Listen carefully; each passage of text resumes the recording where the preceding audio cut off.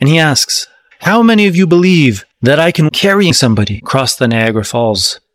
The crowd cheers and says, "Yes, you can do it. We've seen you do it so many ways. You can accomplish this feat." Pointing to the wheelbarrow, Blondin asks the crowd, "Who will get inside?" You're listening to Eden's Conflict, a podcast dedicated to helping you leverage the words of Scripture as you unlock the powers of the Bible, that you might experience a more full and complete walk with God.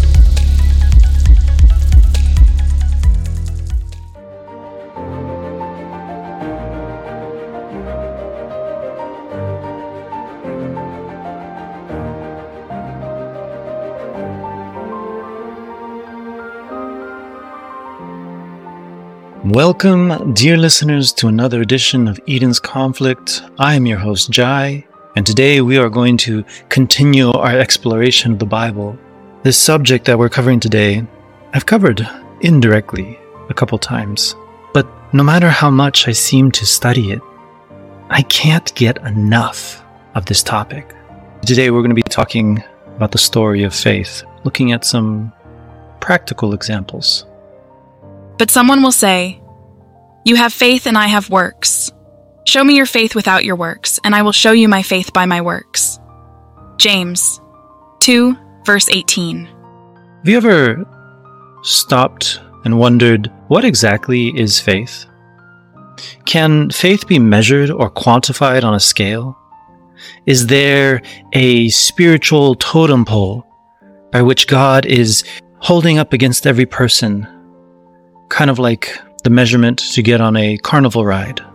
You have to pass a certain height to qualify as having faith, and anything below that just doesn't quite count. And more importantly, what is the moment in which we have faith? The disciples who were with Christ were performing miracles in which they were casting out demons and healing the sick. And yet time and time again, we find them without faith, doubting Christ. Perhaps you say, faith is the moment that we accept that the Bible is true. Or maybe faith is when we believe that God is wiser than me, and for that reason I don't have to worry about life because I know that all things are within His power. Or maybe it's saying, faith is the fact that Christ's righteousness covers my sins. And I think all of these would be right. But what is the moment in which you know you have faith? Allow me to paint a picture from a fairly old story. Imagine the year is 1859, and a man by the name of Charles Blondin has decided to be the first person to tightrope across the Niagara Falls River from the US to Canada. Now, Blondin in his day did not want to be known as just a tightrope walker. No, Blondin had it in his mind that he was going to be known as the best to wow and ooh the audiences in ways they had never seen before. So not only does Blondin decide to walk across the Niagara Falls multiple times, he does it each time in different and unique ways. At one point, he goes across in a potato sack. In another, he does it on stilts. And still another time, he carries a small portable cooking stove and cooks an omelet in the middle of his walk. Now, on July 15th, Blondin decides, I need to raise the stakes even higher. So he decides to walk across the tightrope backwards. The crowd is amazed at this man's ability, the faith and confidence he has in his technical skill to be able to go across a distance not small by any means. But to do it backwards? It's already confusing enough sometimes to walk a straight line when you're looking forwards. Coming back, Blondin decides to bring a wheelbarrow with him, and the crowd is amazed even more. And when he gets back to the other side, the crowd is cheering on this man, and he asks, "How many of you believe that I can carry somebody across the Niagara Falls?" The crowd cheers and says, "Yes, you can do it. We've seen you do it so many ways. You can accomplish this feat." pointing to the wheelbarrow, Blondin asks the crowd, "Then who will get inside?" Despite all of the praise, glory, and confessions of faith, not a single person volunteered. Our walk with God is a lot like this story. You see, it's easy to be a spectator in the world of faith, to watch people go up on stage or to read about miracle healings in other countries and to cheer them on, to say that is an amazing work that God is doing through you in whatever field or mission that person is involved in. But the moment in which we are given the opportunity to sit in the wheelbarrow that Christ is carrying, many of us back away in silence. See, faith is more than an acknowledgement of God. It's not about praising Him when life is good, but about staying true to our beliefs when a loved one we care about is diagnosed with cancer, when someone in a relationship rejects us, when our job calls us and says, "We thank you for your service, but your assistance is no longer required." We are hard-pressed on every side, yet not crushed. We are perplexed, but not in despair. Persecuted, but not forsaken. Struck down, but not destroyed. 2 Corinthians 4, verses 8 and 9. Faith is formed under pressure.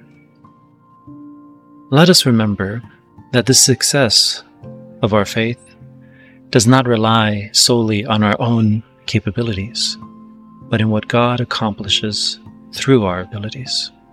See, God yearns to empower us, both in spiritual and temporal matters, to hone our intellect, to impart tact and skill.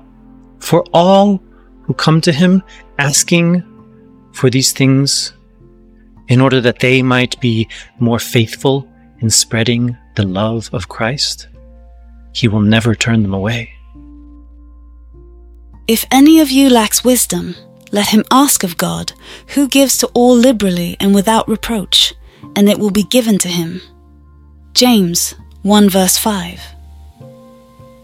As we grow in our understanding of who God is, and we begin to emulate His nature and character, our faith will grow also. Our wisdom will begin to expand in ways we did not understand or know were possible. Take, for example, the story of Joseph. Joseph, a young man, when he is sold into slavery from what has been a very, maybe not luxurious, but taking care of life, is now faced with a choice. Does he submit to his captives and give up on his belief in God? He is eventually faced with a temptation. Potiphar's wife begins to present herself to him. And one could argue he deserved. After all, he took care of the house. His master didn't even need to worry about anything. And he was unjustly treated, unfairly put into slavery. Is he not deserving of this reward? See, faith also is seen not only in trials of hardship, but in moments of temptation, when the opportunity to reach out and take that which we have no right to presents itself before us. That is another way in which God reveals the soul of our innermost being, to see where our faith and loyalties lie.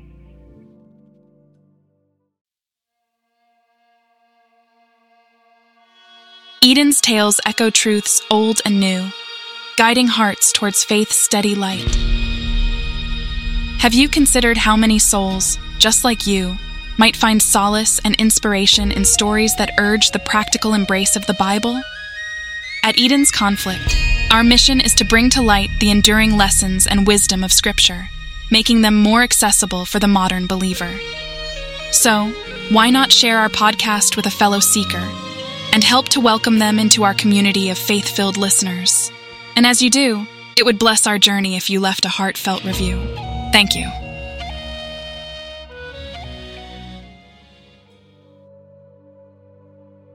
Yet, while resisting the temptation, on the surface, may have seemed like a negative thing, because Joseph eventually ends up in prison for a crime he does not commit. God does not abandon him. And if anything, Joseph's faith inevitably leads him to a position of power and authority that he never would have imagined, with a life free from the burden that he once had to carry, because he faithfully carried the burden of integrity and faith to God. Our faith, when intertwined with genuine surrender and belief, will bring about such a remarkable transformation that the world will look on in wonder and amazement. True faith in God has the power to broaden our minds, expand our perspectives. As we align ourselves with God, we begin to unlock boundless possibilities and endless comprehension. See, faith is more than just a feeling. It is not a sensation of a presence, but it is a belief in God's promises before they are even materialized. It is like casting an anchor into the future and holding on to it with all that we have, trusting that God will lead us to the point of salvation. Therefore I say to you, whatever things you ask when you pray, believe that you receive them, and you will have them. Mark 11, verse 24. This dynamic, living faith will penetrate the darkest clouds that this world can cover us in. It will pierce through confusion and offer a guidance that no gloom, no trial, no test will ever be able to shake. True faith rests in God's promises as if they are already existent and real. And only those who believe on that level will actually see those promises revealed. Faith is a surrendering to sit in the wheelbarrow above a raging river on a tightrope. You may feel uncomfortable, but your destination, your trust, is not in the wheelbarrow or the rope, but in the one who is behind you, who is pushing you across. That is what I believe faith truly is. And if this is your desire, then I invite you to pray with me. Father in heaven, Lord, give us this faith that comes from conviction of your words. Give us an attitude and mindset that is willing to surrender our trust in whatever situations of life we feel scared or helpless in, so that the world around us may begin to see a transformation of character, and that through that they will begin seeking Christ and a heart that lives in a way that says, He is real to me. Thank you, Father, for hearing this prayer and for giving us the example of faith through the gift of your Son, in whose name we pray. Amen. As we conclude today's episode, I challenge you once more. Trust in God to guide you across life's perilous tightropes, the moments where you feel unbalanced and uncertain. And if you find yourself in these situations by your own choices, then turn to God and surrender. Re-establish the confidence in Him so that He might lead you back to the path of the straight and narrow.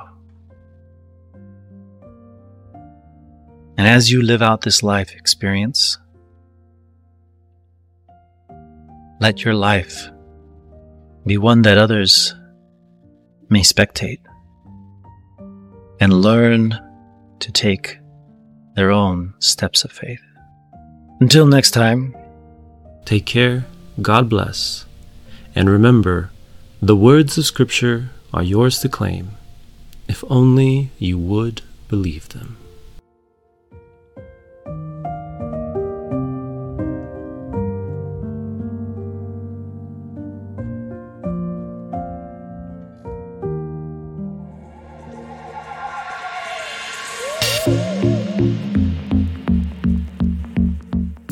Are you ready for an epic spiritual showdown? With Eden's Conflict, it's more than just a game. It's an adventure in faith and strategy that brings biblical narratives to life. Crafted with stunning artwork and meticulous design, Eden's Conflict is a thrilling strategy card game that'll challenge your mind and engage your spirit. Pre-sales are now open. Be one of the first to experience the exhilarating journey through this divine battlefield. Visit edensconflict.com and secure your pre-order today. Embark on a mission where faith meets fun and prepare for a gaming experience like no other. Eden's Conflict, where every game is a new adventure in the Word of God.